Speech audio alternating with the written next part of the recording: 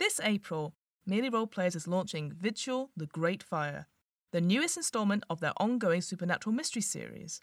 A demon of annihilating flame has been stalking the English market town of Sheridan since the 1850s, and in the Great Fire, it finally reveals its endgame. In time, everything burns. Vigil is Merely Roleplayers' epic supernatural mystery story powered by the Monster of the Week role-playing game by Michael Sands. It's a tale of the misfits and weirdos who step up to protect their neighbours from things that go bump in the night, after the government cuts their small town's official team of monster hunters. With a big rotating cast and a thoroughly English take on Monster of the Week, Vigil is Supernatural meets Edgar Wright's Cornetto trilogy. Scroll back through the back catalogue of Merely Roleplayers to Playtime Act 1 to catch up and meet all the characters before their luck runs out. A quick content note here before we begin this episode of What Am I Rolling? This episode's one-shot, The Between, is an unavoidably dark game. Murder, body horror, dark sexual themes, spiders, threats to children and animals, foul language, blasphemy, witchcraft and defiling corpses are all things that come up in this game on a fairly regular basis. If you have suspicion that these games themes are not for you, then this one-shot is probably not for you either, and that's perfectly fine. If you're not in the right headspace just now, please feel free to stop listening and come back if or when you're ready. Thanks again, and stay safe, my friends.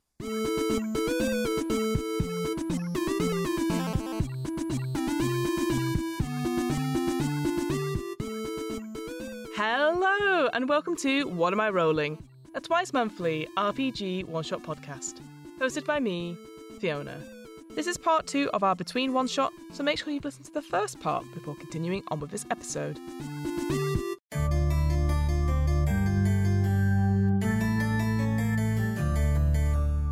To briefly recap, Nat, Strat, Helen and myself are playing residents of a place called Hargrave House, and it's our job to investigate and neutralise monstrous threats terrorising the city. Threats that Scotland Yard won't or can't handle themselves. We're currently dealing with the case of the Spider Silk seamstress.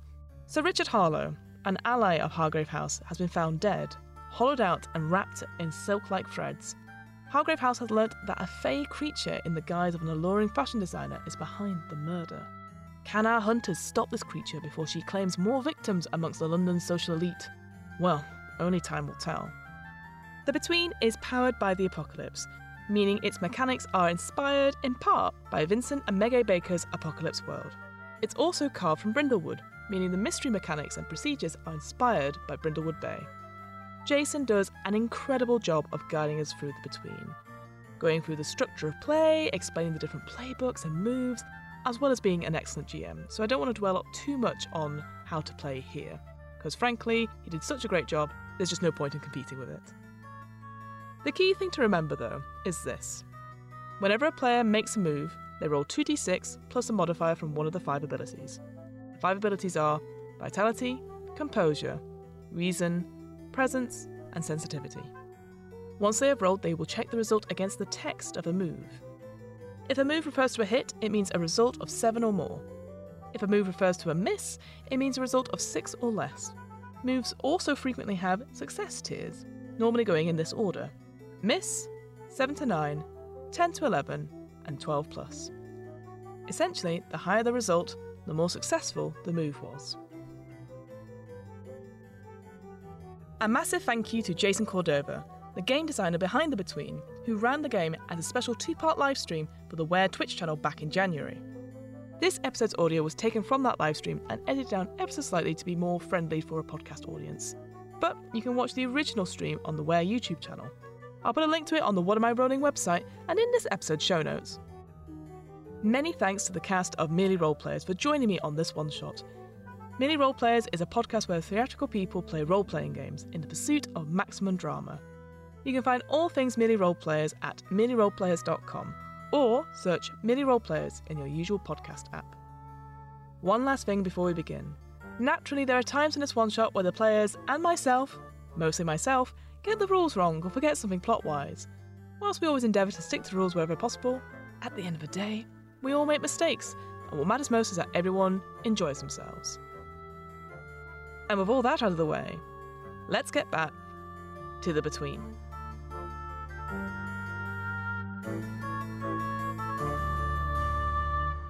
The dusk phase is the next phase. This is just a little preparation phase for the night. So if you want to follow along with the phases, on the very far left of the sheet, it looks like it's hidden. Let me unhide it. There's a tracker there normally. I don't know where it's at, but we'll just go through it. Mm-hmm.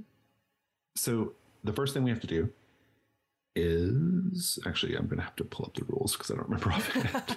What? I promise I wrote this game. Yeah. I absolutely wrote this game. I know I did. If it's okay if I ask a mechanics question then, Jason. Sure, yeah. So obviously both myself and Jonas, we ticked off the masks, Janus masks. But does that come later then? You can always do it during the dusk or the dawn phase. So yeah, so you'll have your moment here if you wish in a minute. No, just out of interest. So thank you. So for the dusk phase, we resolve any playbook moves or custom moves that are resolved during the dusk phase. I don't think we have any right now that are active. And now I'm going to pose a paint the scene question about Hargrave House itself. So Hargrave House is a character in the story, much like London is a character. Hargrave House is a character as well. And this is our opportunity to learn a little bit about Hargrave House. And so we assume that the characters all get back together before the night phase to chat about what they discovered. You share all your information, all that stuff happens. Show off your new gloves, whatever. And and that conversation is going to be happening in the trophy room. The question for the trophy room: there were hunters living in Hargrave House before you. We've established that. Trophies from their encounters with the supernatural can be found in the trophy room. Describe one. Just like a really long tooth.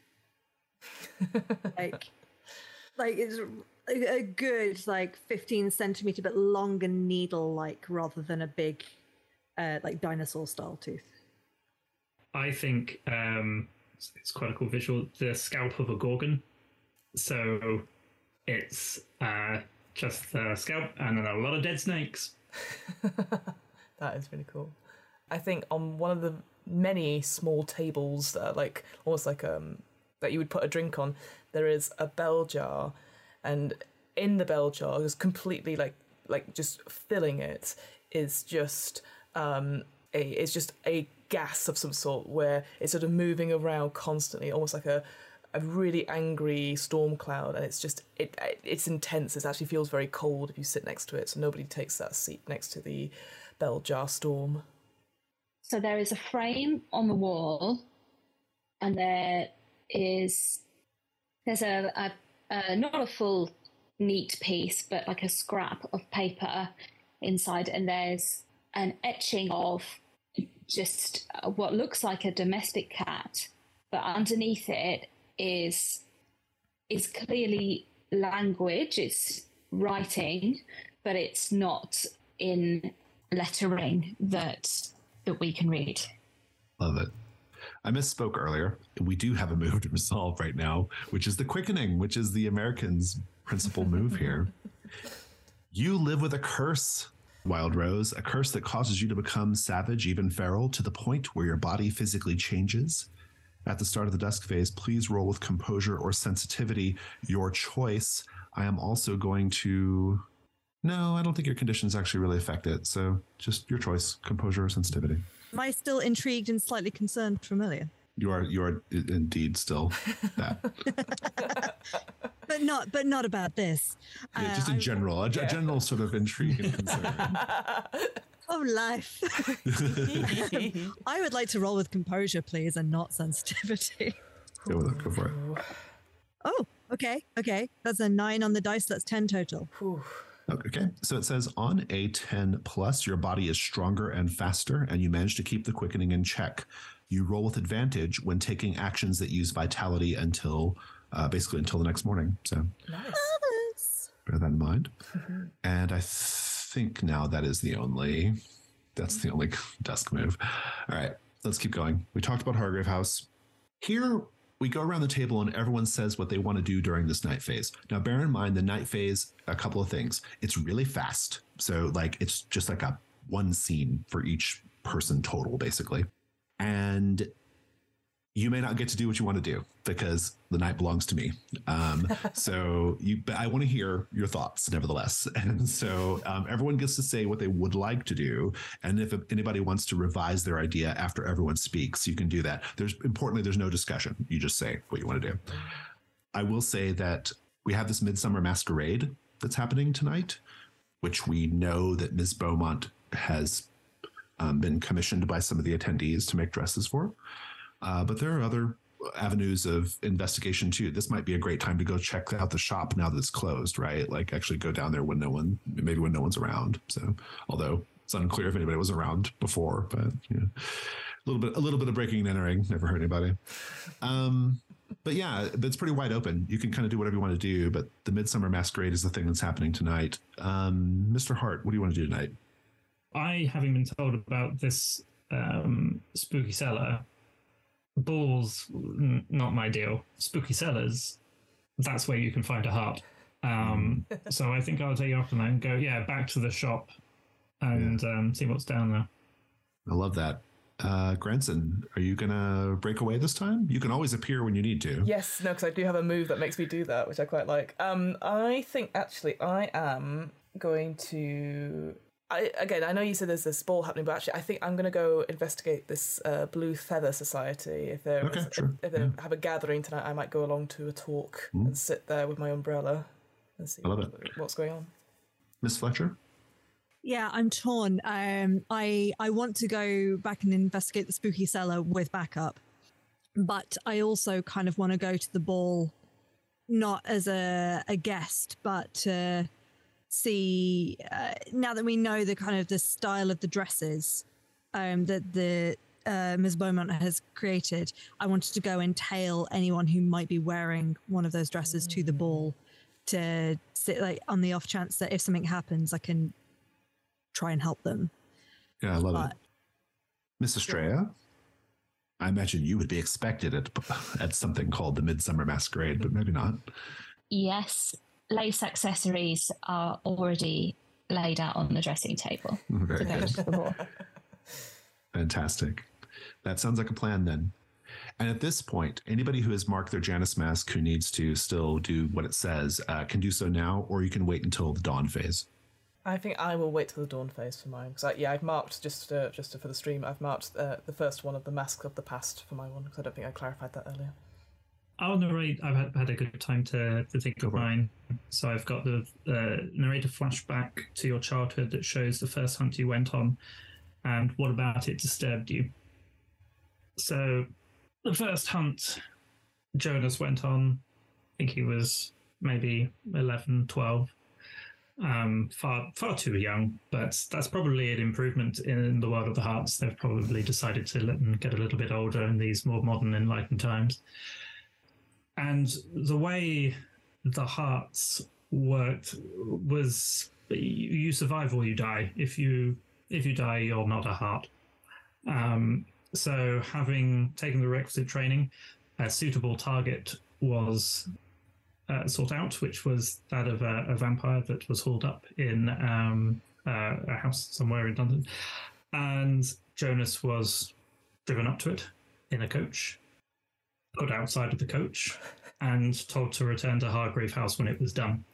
And the reason this hunt disturbed Jonas so much was that, despite them needing to make sure he was ready, they weren't going to put him up against an ages-old vampire.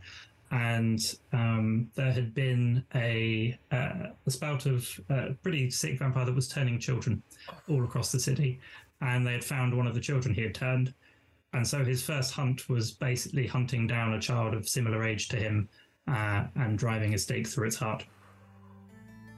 Thank you.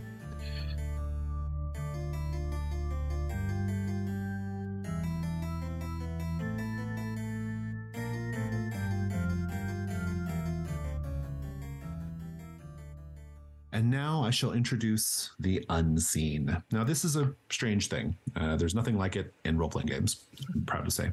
The unseen is a scene that takes place at the same time, the same night as what you're all doing in London.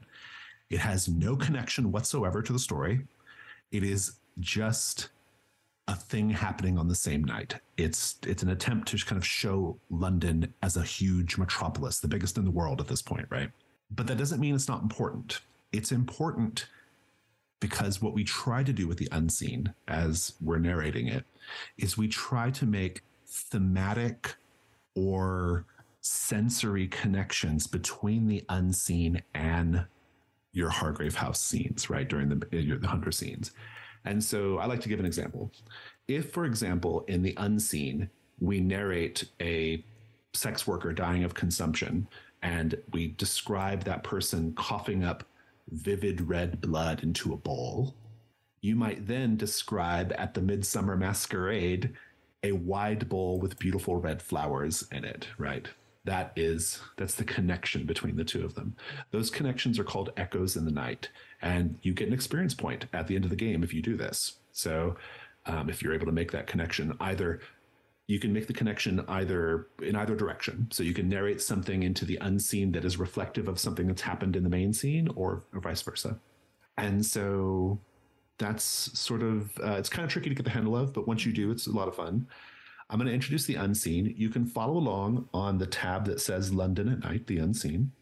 We're going to be doing, I try not to think about too much. I like to just kind of randomly pick them. We're going to be doing Brown's Hotel. That is on line 21, the second one over. Oh. I'll highlight it red so you can see. Got it. None of the 117 rooms at Brown's Hotel on Albemarle Street are the same, though they each have housed some of the most fashionable people you'll find in London or anywhere. A concierge, Teddy Miller, delights in spying on the hotel's posh clientele. Now we have 4 prompts here. I'm going to assign them to each of you. Fiona, you have prompt 1. Okay. Nat, you can have prompt 2. We'll give prompt 3 to Helen. And prompt 4 will be for Strat. Brown's Hotel. Fiona, Teddy puts his ear up against the door of a wealthy young bachelor. What does he hear that makes him desperately want the life of this young bachelor? Ooh. So again, if you can imagine sort of the way sort of listens at the door, it sort of goes through the wall and you see basically a party going on. There are beautiful people wearing getting in the process of getting unchanged and undressed, and you see there are easels around, and it's almost like artists like painting and just being frivolous, and people are painting each other and stuff, and it's just that the joy and the freedom, even behind closed doors, just to be themselves and not worry about what they're wearing and who's who and everything. You see sort of, and at the centre of it, you see the young bachelor, the person that's sort of in charge of it, sort of looking around, laughing, enjoying it, like enjoying this party that they have created, and not caring for the noise level or anything like that. It's just that moment of happiness, and I think that's what Teddy wants more than anything, is this tender happiness that he cannot have because he is on the outside, this sort of public-facing figure, whilst on the inside, people are having fun. Thank you.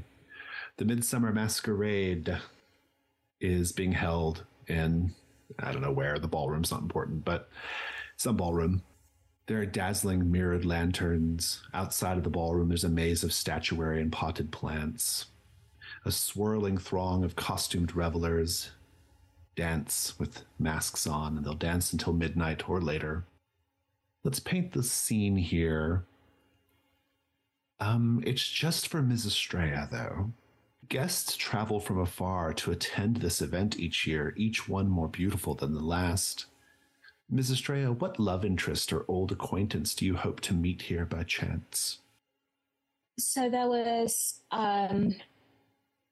a friend a few years ago, a young girl. She was slight and blonde, and always smelled of lavender. So if the scent of lavender is anywhere in the room, it will immediately have Eve turning her head. I love it. Wild Rose, you're at the masquerade. Did you dress up for the occasion? Yeah, I think she made a little bit of effort. The outfit is much the same, but there's a formal jacket over the top of the shirt. She's still got the little bolo tie with the lapis lazuli, and it is a masked ball.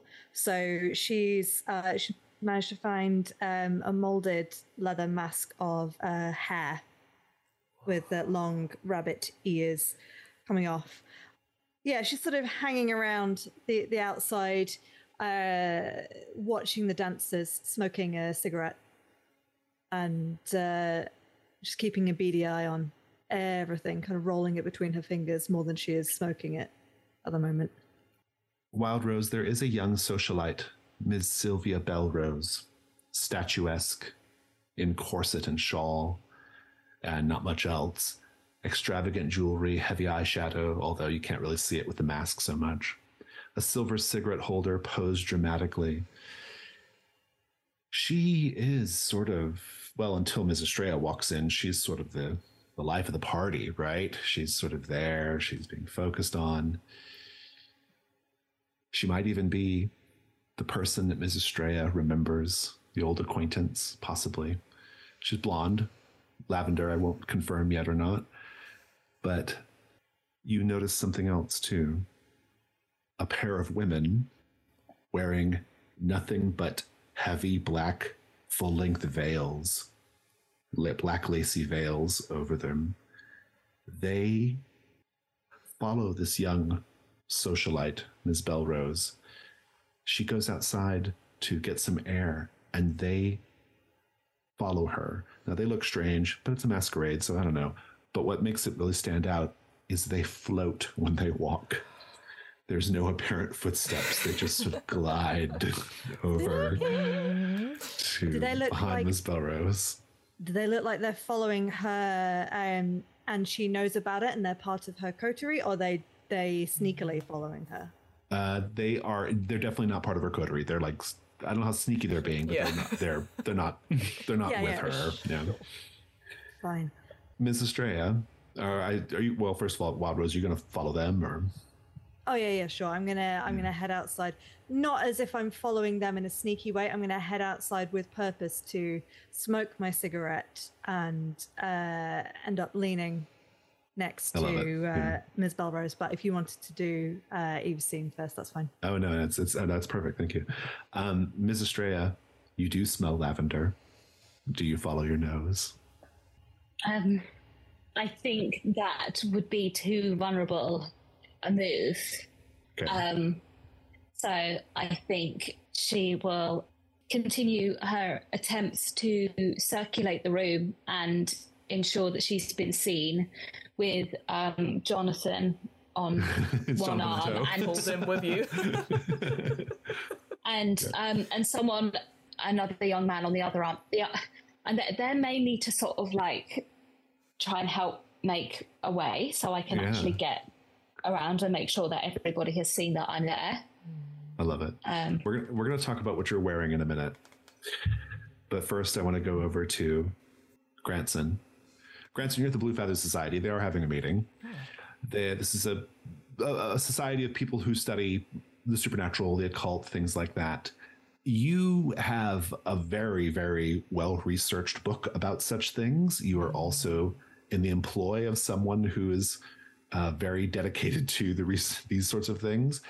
Tell me, what are they getting totally wrong right now? Oh God, it's terrible. Honestly, I think the thing that it grates, because I think Granson keeps a stiff upper lip and doesn't like let anything away, but you can definitely see her eye twitch at the pronunciations of certain things, and they just wildly inaccurate, adding random umlauts and apostrophes where there doesn't need to be any. Maybe if there's like leaflets or like bills of like what the presentation is looking down, you can see definitely on Granson's one there is like lots of crossing outs and like spelling mistakes, and so is changing that as they go to basically fuel that sort of venting of the misinformation that is being strewed around, mostly about the pronunciations of the various names and stuff. The theory is not so much. I think she's more she's okay with the misinformation a little bit, because then it means they're off the wrong track whilst Hardgrave House does the real work. So she's not too fussed about it, but the pronunciations is like, how could you get it so wrong? You know. I love it. Thank you. Mr. Hart, I haven't told you to do so, so do so now. Mark an X on your hunt for the way you dispatched the Fey assassin. Okie dokie. But Done. sneaking into a shop under cover of night, that's definitely O behavior, so mark an O as well. Oh, no. Okay. But you get into the shop, no trouble. That's no difficulty at all. You are in the back of the house. You see the stairs going down. It's dark. What do you do? Unsheath Requiem, and very slowly, being careful to listen for every creak of floorboard, move down the stairs into the darkness, allowing my eyes to become accustomed to it. I love it. Let's return to Brown's Hotel. Nat, Teddy, our nosy concierge, rummages through the personal effects of an actress staying at the hotel while she's out. What does he find that makes him desire her or desire to be her? I think as he's nosing around her dressing table, he comes across this small enamel powder pot that's got fish laid into it, like golden koi carps swirling around. And as he lifts it, there's that shade of rouge that only actresses and ladies of the night would use. Polite society ladies would never dare. Pinch, darling. And he just dips the tiniest bit on his ring finger, and just a little dab of colour either side, and then replaces the lid and smears it off again. Love it. Miss Fletcher, you go out to the garden where Miss Belrose has moved, and indeed these two stalkers that are following Miss Belrose. And Miss Belrose already has like a group of people around her, and she's chatting and going on. You know, you kind of catch her mid-conversation. I mean, he hadn't even heard of the symbolists. Can you even imagine? I said, darling, if it doesn't have the power to utterly consume me, body and soul, what's the point? Meanwhile, these two strange women are there just watching. What do you do? I'm going to walk up to the group nearby. I'm picturing the sort of, not the balcony, that sort of courtyard outside that's got this stone balustrade along, and there, which overlooks a grand lawn that's got various sort of torch lights in various places that you can't stray too far from, because that would be inappropriate tryst territory. But as long as you're on the stone forecourt, you're fine. I'll lean against the balustrade nearby, and I'm just trying to, my brain has immediately, short-term memory, forgotten exactly what she just said. Something about the symbolists and being consumed. Yeah. Mm-hmm. And what is it that does consume the body and soul of the inestimable Miss Belrose? And she looks at you and she says, well, I hope it's you. I hoped you might have said that. Care to dance? I would love that. And she kind of parts the crowd. She's taller than you. How does that make you feel? I'm not too bothered. That's fine. I'm used to people being taller, shorter. Ms. Estrella, you and Jonathan are approached by someone who you know, a playwright, Mr. Orrin Blackwood. He has a magnificent nest of feathery hair, bright silk vests, ink-stained fingers always. He's not even wearing a mask. And he comes up to you and he says, Ms. Estrella, what are the chances of someone like you being somewhere like here?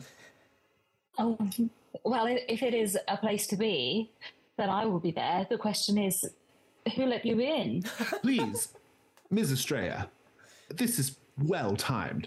I have a work that is in progress. It's a fantastic piece about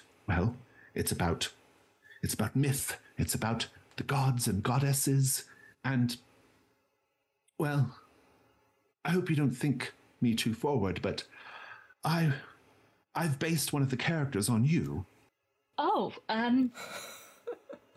well, that might have been very kind of you, but I suppose that depends who the character is and what are they doing.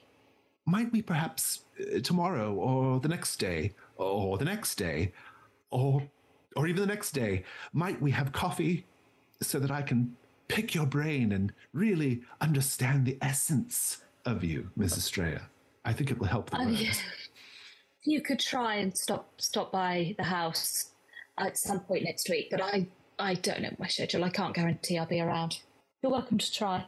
You will notice, Mrs. Straya, that the silk vest he's wearing has that strange shimmer to it, like the dress did. That is You'll also notice, not to cut you off, you will also notice...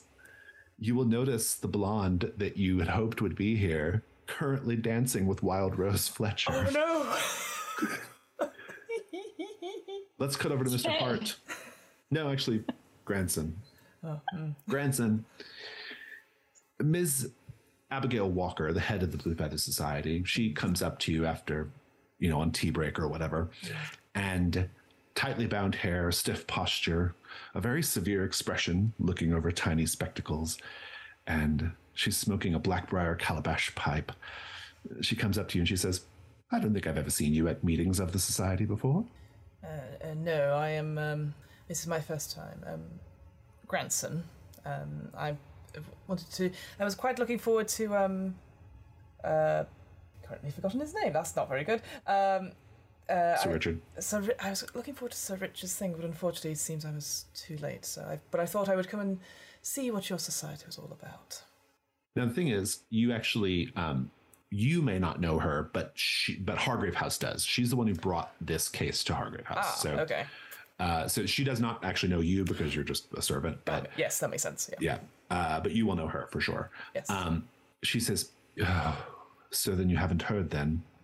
Heard what? Well, poor Sir Richard, they found him dead. What a terrible shame. What a loss to our community. Hollowed out, like a gourd. I see. I don't suppose, and I'll look round presumably... It's utterly fascinating. Yes, it's, sorry, hollowed out in what way? I will lean in close and see if she's got any other details that we don't know about in any reports and stuff, anything that's not been... We'll come back to this. Mm-hmm. Mr. Hart, you go downstairs. I'm not going to make you roll because you already kind of are ready to do this, whereas Miss Fletcher kind of stumbled onto it. You go downstairs carefully, quietly, earning your O. You get down there, and in fact, this space is lit by dozens of lamps hanging from the ceiling. They're flickering lights, almost trying to escape this cellar area, but they can't because they don't even penetrate up to the top. They're only lit when you go down there. Shelves overflow with cascading bolts of expensive cloth. Walls are overgrown with grasping vines and withered flowers. Suits and gowns of exquisite craftsmanship line the room, and connected by faint silvery thread and frozen in uncanny human gestures are mannequins. But they are bodies, not mannequins. Paint the scene, everyone. The bodies dressed and preserved here have been arranged with obsessive attention to detail. How does their presentation mimic the setting of a fey court? I think several of them are sat around a table in a sort of grotesque mimic of a feast of indulgence. I think there's been slight disfigurements made to the bodies to make them seem more fey, in that there's perhaps some of that silvery thread has been used to make the eyebrows sort of longer, or the ears have been carved into points, or the fingernails have unusually grown long. I think, as it is a court in such a way, there of course has to be a throne of some sort, but there isn't. It is more that particular mannequin is obviously created in such a way, again, that's a disfigurement where they look like they're doing a terrible sort of squat, frozen, arms sort of like stuck in a place as if they are sitting but with no chair there whatsoever, and on their head just a simple ribbon tied with a bow at the back, a black ribbon to signify a crown. There's another figure that would be playing a harp, as like a smaller harp, willing to receive feedback about what the actual name of this small harp situation is. It's made of bone to make the frame, and then the strings are I'm not precisely sure, but they're clearly sort of bodily, like sinew or something, like gut. Yeah, trails. Yeah. I'll take anything. Whether we want to go with, I feel intestines a bit wide, but there's something. Well, dried out, they would be quite thin. So okay, I'll take it. Thank you for helping me draw that disgusting Don't ask me why picture. I know this. There's no particular reason why I know that. This is a safe space, right? This and Twitch and this, we're all good. Yeah, we won't investigate that any further, Jason. Don't worry. Thank you. Back to Brown's Hotel. Helen, Teddy, our concierge, draws a hot bath for a pair of good-looking young men staying in the same room. In what ways does Teddy help bring the erotic subtext of this bath to the fore? So he scented the bath and the room with lavender and rose oils. So there's that heady scent. There's a couple of lanterns lit. And there's a small posy of carnations and violets on one of the bedside tables. Lovely, thank you. Well, the party's in full swing. Wild Rose is dancing with this beautiful, attractive young woman. Mrs. Estrella, the young woman you hope to run into. The obnoxious Mr. Blackwood is trying to get you to agree to a meeting with him. Jonathan is just happy to be here. So true. It's a vibe. Yeah. So what's happening? Like, are you going to respond to that? Or Wild Rose, what are you doing? What's happening here? While we're dancing, I would like to just clock, if I can, the two women in the lacy veils. What have they done? Have they followed us in? Are they on the edge of the dance floor? What are they doing? They have gone up to the balcony. You don't even remember seeing them move there. They're just there. Mm-hmm. And they're watching down below by themselves. And I'm going to give you a condition, Wild Rose, called Marked by the Sisters Sandula. Oh, no. Oh, that does not sound good. Yeah, that's not confused and intrigued. Marked in a positive way. Yeah, toast of the town or something. They're gonna buy me an ice cream later. Marked as a wonderful dancer. Yeah. But how do you know? How do you know their attention is focused on you now? As opposed to Sylvia's. Yes, I mean, because they're wearing veils, you can't see their faces, but you just know. How do you know? I think there's one of my tattoos that is itching, and it's a spider web. Oh, good. Good. Mrs. Estrella, what are you doing right now? So I think she spotted the two things simultaneously, as you helpfully described, which is really inconvenient. But anyway, so I think this time she does seem to actually be a bit closer to keeping her mind on the exercise at hand. So she asks Oren, am I saying the name correctly? Mr. Blackwood. Yes, Oren, yeah. That's a rather unusual garment you're wearing. Where did you get that shirt? Make the information move with presence. Okay. I've got 6 on my dice. And and I have 2 presents. That puts me at 8. Very good. We'll come back to this. I'll give you a clue in a bit. Okay. The grandson, Ms. Walker, she kind of mentioned that like Sir Richard was killed. And then what did you say? I was trying to find out more information about, like, if there's any other details. Oh, there's a detail that she left out. Yeah, or something she recalls. Yeah, that's good. Make the information move with, I would say, presence. Yeah. Okey-dokey. Unless there's some subterfuge here. Otherwise, it's composure. But if there's not, I think yes, I would, because I've not been recognised, and I'm deliberately sort of, again, not saying that I'm part of the. Yeah. So I just thought that's a composure then. Yeah, I think composure is probably the right one then. Yeah. That is in total, with the +1, that's a 9 in total. Okay. We'll come back to that at the end. Mr. Hart, you're down in the cellar with this elaborate, horrifying scene that's been described. What do you do? How are you feeling, first of all? I'm feeling uneasy, which is saying a lot for a heart that's seen a lot during their lives. This is starting to get interesting.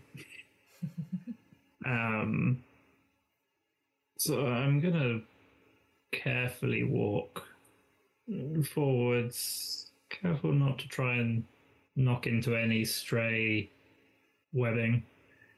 And I want to check to see if everybody's actually dead. Make the information move with I will. composure.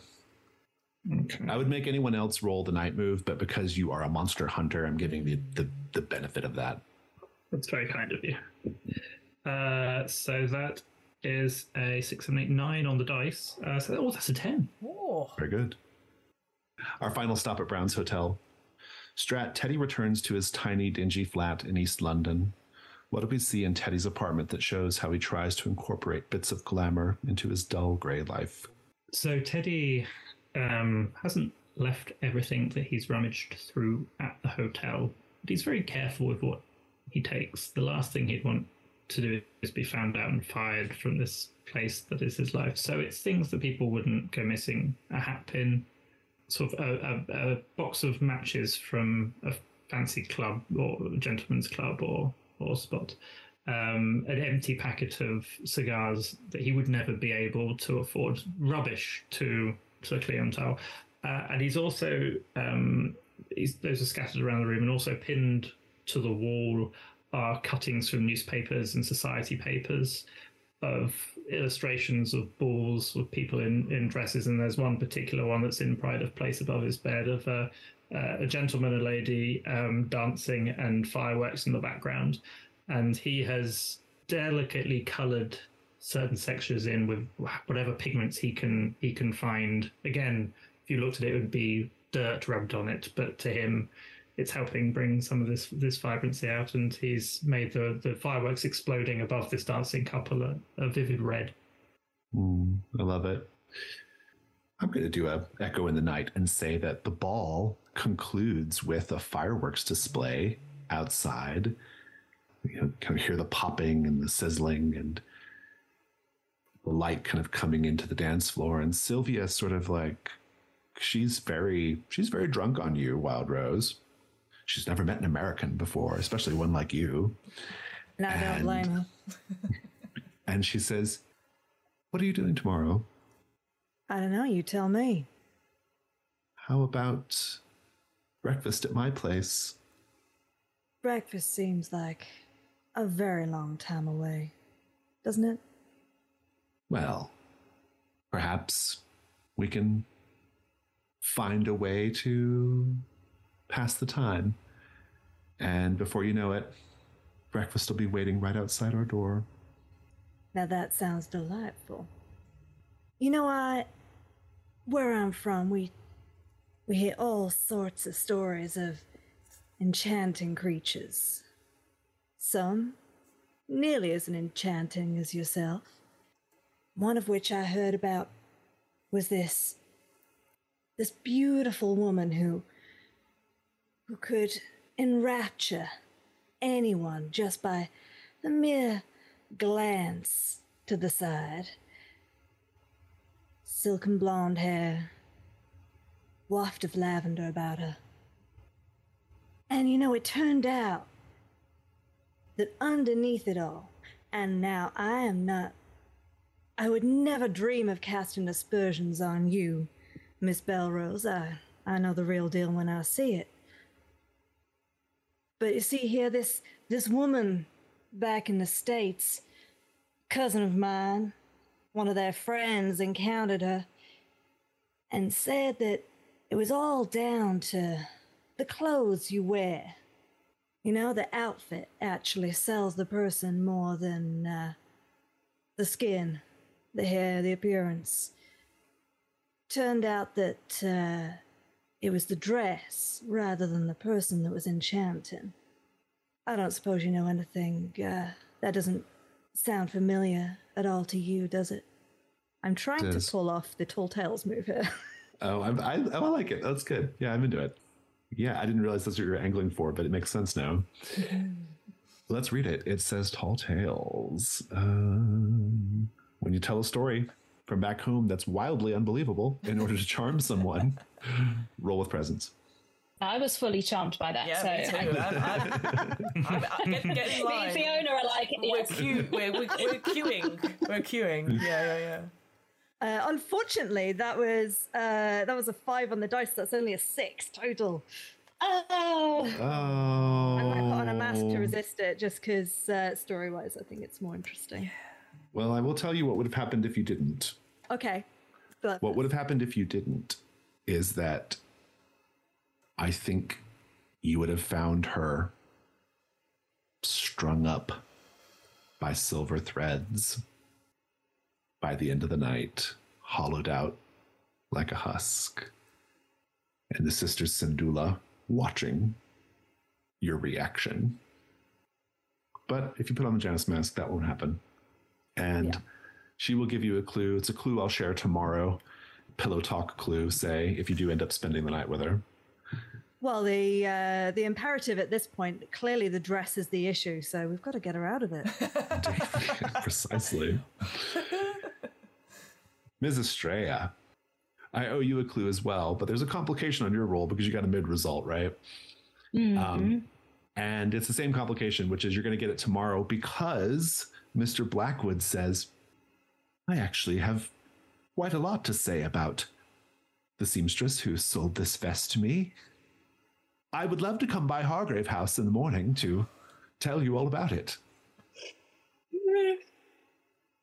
I don't see people until I've had my breakfast, but I think I'm happy to wait in the foyer. I'm not sure about the foyer, but we'll see. Yes, drop by. Jonathan gives him a really hateful look, like really, really hateful, like mean look. With his one eye. Oh, yeah. Narrows the one eye. Yeah. Do I see that or do I not see that? It's just a little bit of fun for us. I don't know. Okay, that's good. Then, well, I'll save Jonathan from a slap then. I'll just have not noticed it. Ms. Granson, or Grandson, I should say. Mm-hmm. Abigail Walker says, you know, it's a funny thing. I didn't think it was important at the time, but, well, you're going to think this is very, very silly. But this was found among Sir Richard's things. I kept it as a memento, but now I realize that perhaps there might be a connection to what happened to him. Maybe I should give it to Scotland Yard. I don't know. But she shows you a book. This is your clue. A book of fairy tales bound in pale blue leather with silver embossing.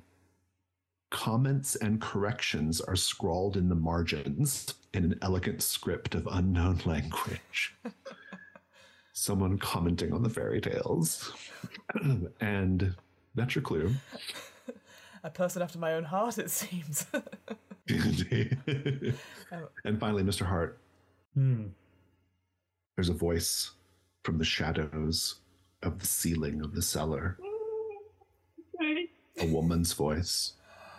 She says, one of the legendary Hart family, stalking in my workshop at night. This is the sort of thing that is like to set you trembling. Should I be scared, Mr. Hart?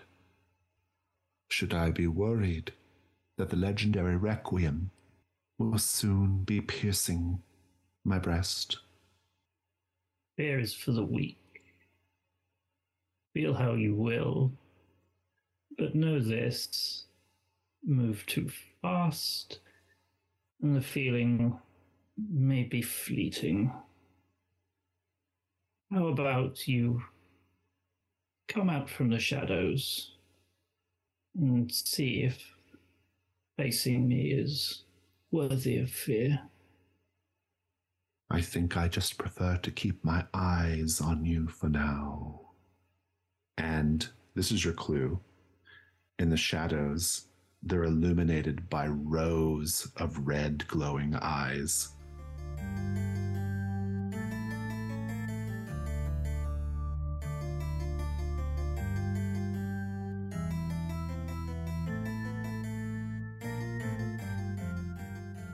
That will conclude the night phase. We don't see how that concludes, except the next morning you're at Hargrave House. That's what we know for sure. Oh, let's go to the dawn, the lovely dawn, with a note that I do owe clues to Ms. Fletcher and Ms. Estrella, daytime clues following up from the night. But for now, our dawn phase steps, we would collect rewards if a threat had been resolved, but it's not. So we do the dawn questions. Everyone has the same two first questions. Did the hunters answer a capital Q question? And did the hunters resolve a threat? The answer is no for everyone so far on that. But you might have experienced an echo in the night. Wild Rose, did you get an echo in the night? You very kindly suggested there might have been one with the fireworks going off. Fireworks, yeah. Yeah.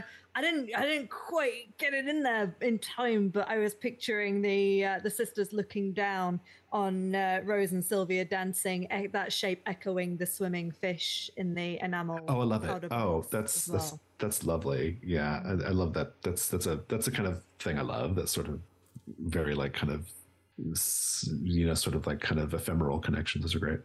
Did you stick out in London society for all the wrong reasons, Ms. Fletcher? I mean, I went in Bolshie, but people didn't seem to care. So. that is true. You're fine. Did you use violence to solve a problem? Not yet. Not yet. I think it's coming, though. I think it's coming. So you have 1 XP. You can mark that. Let's go to Granson. Granson, did you experience an echo in the night? I don't believe so, no. I think I was just surrounded by academics getting stuff wrong, so there was no spark of joy compared to some of the other scenes. Oh, but you know what, though? You did describe, in the beginning, you described the party yes. behind door. That's what the whole Midsummer Masquerade thing was. So yeah, you can take it for that. Oh, did you ensure your employer got credit for your triumphs? I would say no, because unfortunately he was too busy sorting out a panther. Or, and yeah, because I didn't do anything else on that front, I was just gathering information. So yes, and no, I don't think so, no. Okay. Did you engage in a petty reprisal of someone who angered Mr. Hart? No. I don't know if that came up either. No, I don't think so either. I can set that up for you next time, though. Ms. Estrella, you definitely got an echo in the night with the lavender. Did you let someone touch you and then make them pay a price for doing so, Ms. Estrella? No, I think it was clear that Jonathan has done enough before we picked up on the action. So, no. Did you express a clear preference for the beautiful over the mundane? I don't know how clear. Yeah. Okay, it felt like your general vibe. Yeah. I got that vibe. Yeah. I felt very forefront of your character, yes. Yeah. So you have 2 XP. Let's go to Mr. Hart. Mr. Hart, did you get an echo in the night? I was angling for dancing red spurt being an echo of the flashback I told, rather than. Oh, I'm into it. No, that's great. No, that's. Okay, cool. Did you loudly curse your family's name? No, I've got to get to that. Not yet. It's on the list. Did you revel in the thrill of the hunt? Not quite. It's all been a little bit run of the mill for Jonas. It seems like things have just started getting interesting. So I think next session the revelry may begin. I don't know. I feel like you saying that catchphrase of the heart thing felt very. Yeah. Oh, you did, because you were like, it was like your You can never stop a heart. entrance. It came up you never with. stop a heart. Yeah. I thought that was great. I thought that was great. So yeah.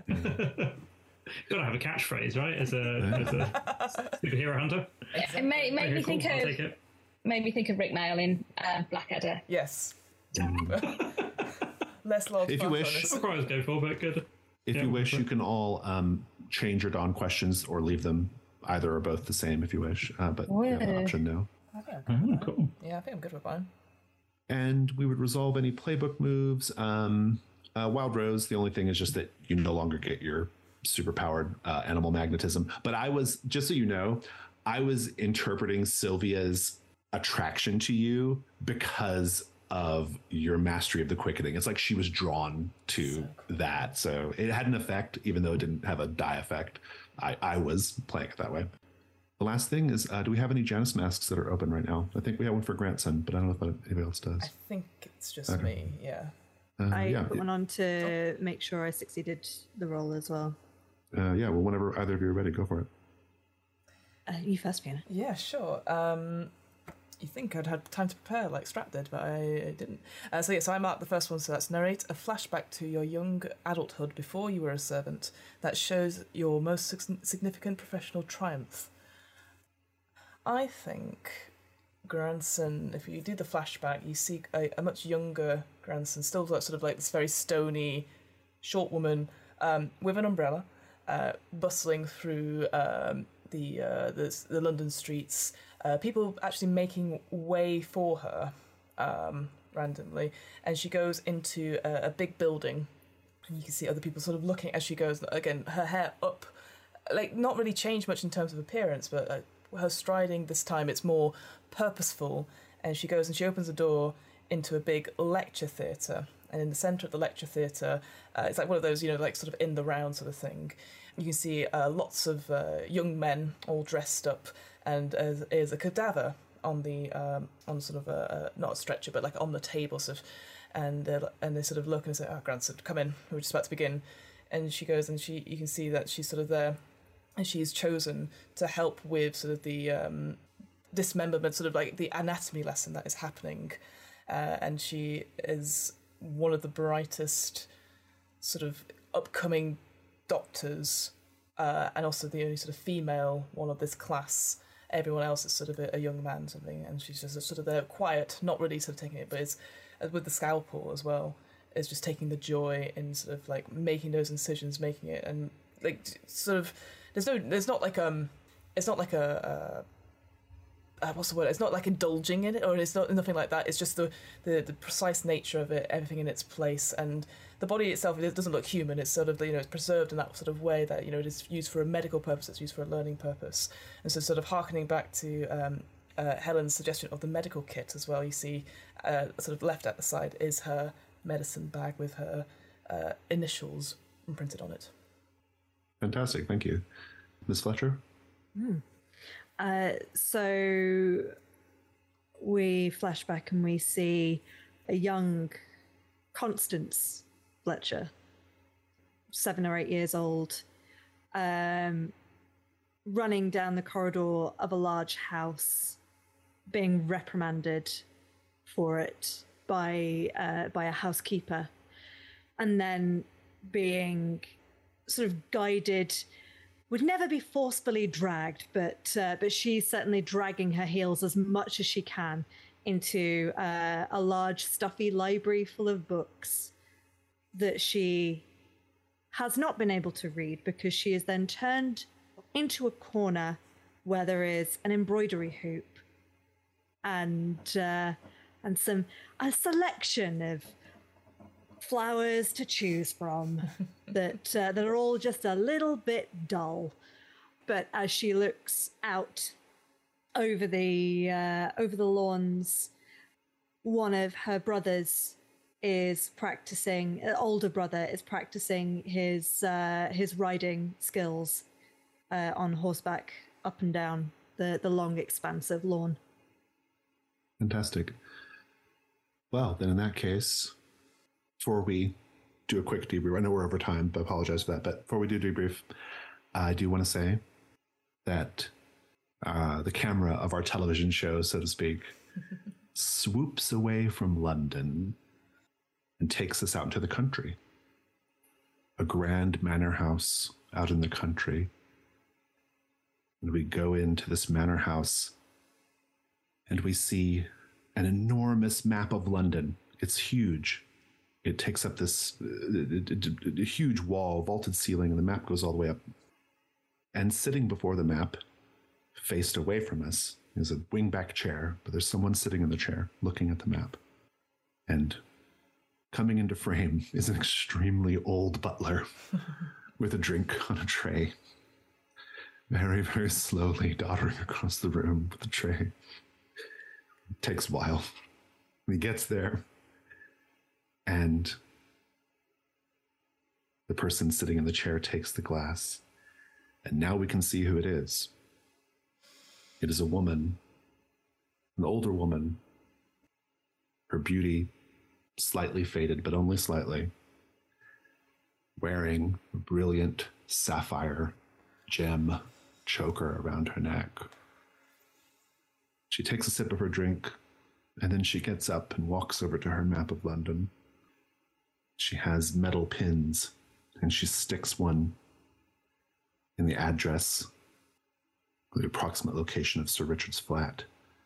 And then she takes another and sticks it in Hargrave House. And then she takes a drink and gives a very self-satisfied smile. And that will conclude our session. Oh. No. Amazing.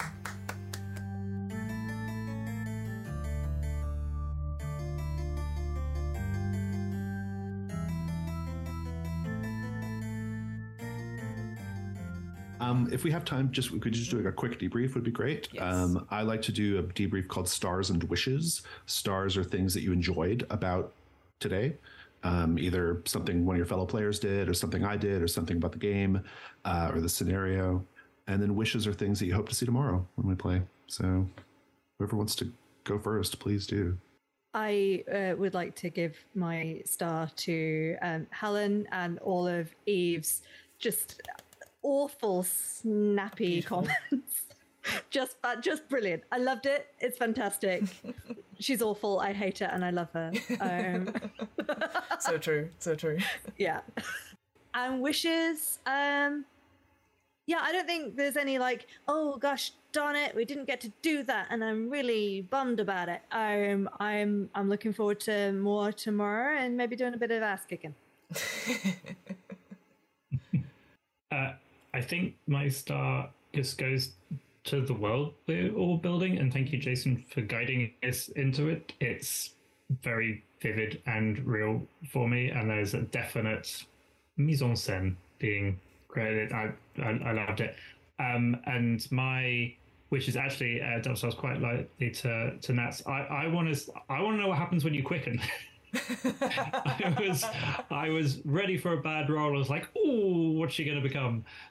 So I really want to see what happens, and also kind of what happens when Jonas is maybe faced with an out of control fellow hunter. I don't know. My star, well, I'll say my kind of general. It's kind of lots of stars. I really enjoyed. I think everyone did a really good job tonight. Today. I really love. Everyone seemed to slip into the characters pretty easily and give us lots of good detail, which I liked. We had talked earlier about like me wanting, before we got on the recording, me wanting like lots of sensory detail and lots of gore, and like I got that, right? Like, and so I was very, very happy with that. I particularly enjoyed the moment with Jonathan showing his eye was so gruesome and really, really good.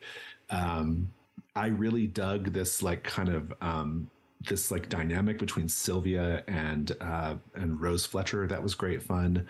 I had a really good, I really like Granson a lot. Granson has this like really interesting, I intentionally like kind of like sideline Granson in in a way, because that's what the factotum is, right? They are meant to be sidelined. But in a lot of ways, Granson is like really like kind of pivotal to the investigation and the story. Like we see a lot of it through Granson, and so and the way you're playing it is really, really good. It feels very grounded and cool, and I loved all the flashbacks and stuff with Jonas Hart, like particularly the hunting the child vampire. It was really, really good. Oh, very good. Yeah. So just all around, everybody did a fantastic job today. And my wish is, I don't know what we're going to get to tomorrow, because I'm going to run it just like it's a regular session too, even though it's are just a 2-shot for us. But I hope that you're able to, at the very least, resolve the threat, to figure out, to make the Spider Silk Seamstress stop killing people. So however you have to do it. Yeah. That's the hope, I think.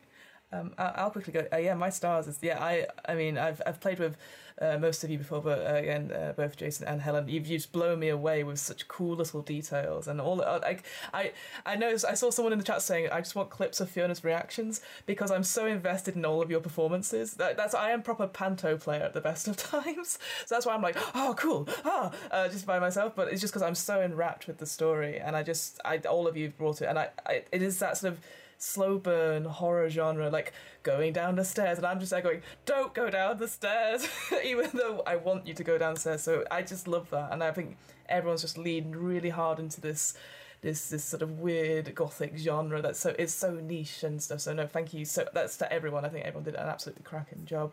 My wish is, can we keep playing? Like I don't want to stop now.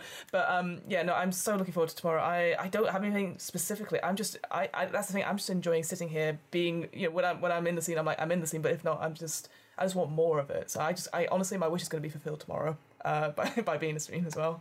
I'm going to be very selfish and have another wish. That at the moment we've had quite disparate groups. I would like a chance for us to all actually be in the same room and role play together for a little bit, as opposed to being like, I'm going to go do this. Sounds and good. Chat to some NPCs. That's a great note, because the way the gameplay goes is that's always the session 2 thing, because in session 1, you collect all the conditions basically in session 1, right? And then in session 2, to clear all those conditions you're all racking up, you have to have intimate scenes with the other hunters while one of you is doing your vice in order to get them cleared. So that's like the natural thing that happens. So yeah, you'll definitely get that tomorrow. It's kind of a TikTok the way the game goes. Like we hunt, we get conditions, we go be broody with each other and angsty. Yeah. So.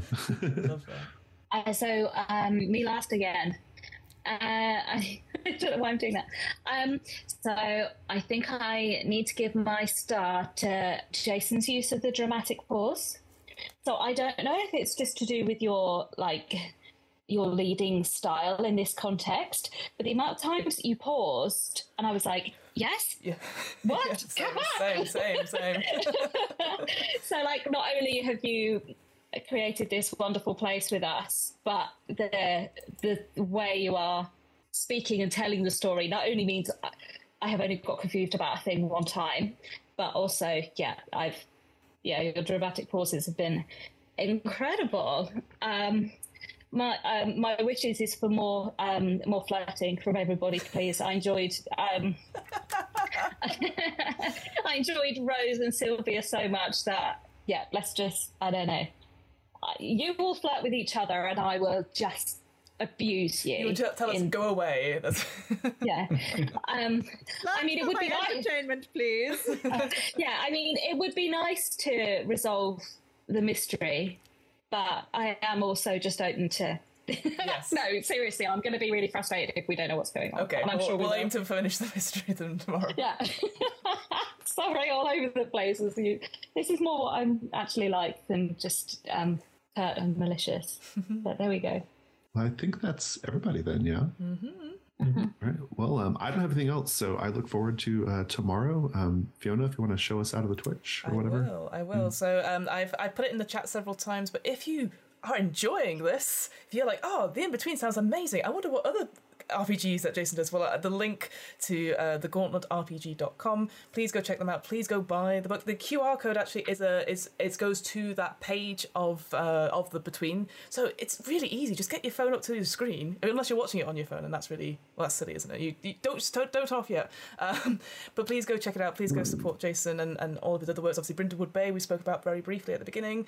The other thing as well, I see Matt has been putting in the chat, so thank you so much, Matt. But obviously, go check out Merely Roleplayers, where you can see these three doing all their cool shows as well. I'm in one of them as well. It's the Nova one. I thought I was great in it, but obviously these guys are the more important thing. So great.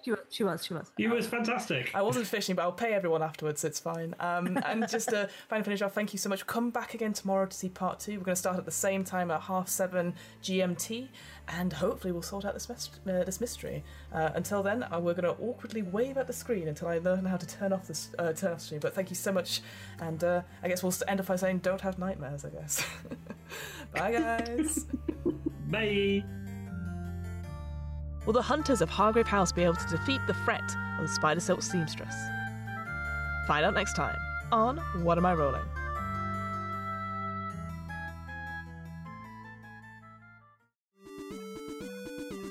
The What Am I Rolling podcast was created, recorded, and edited by me, Fiona Howard. This episode's players were Nat, Strat, and Helen, some of the cast members from the Merely Roleplayers podcast, and me, Fiona.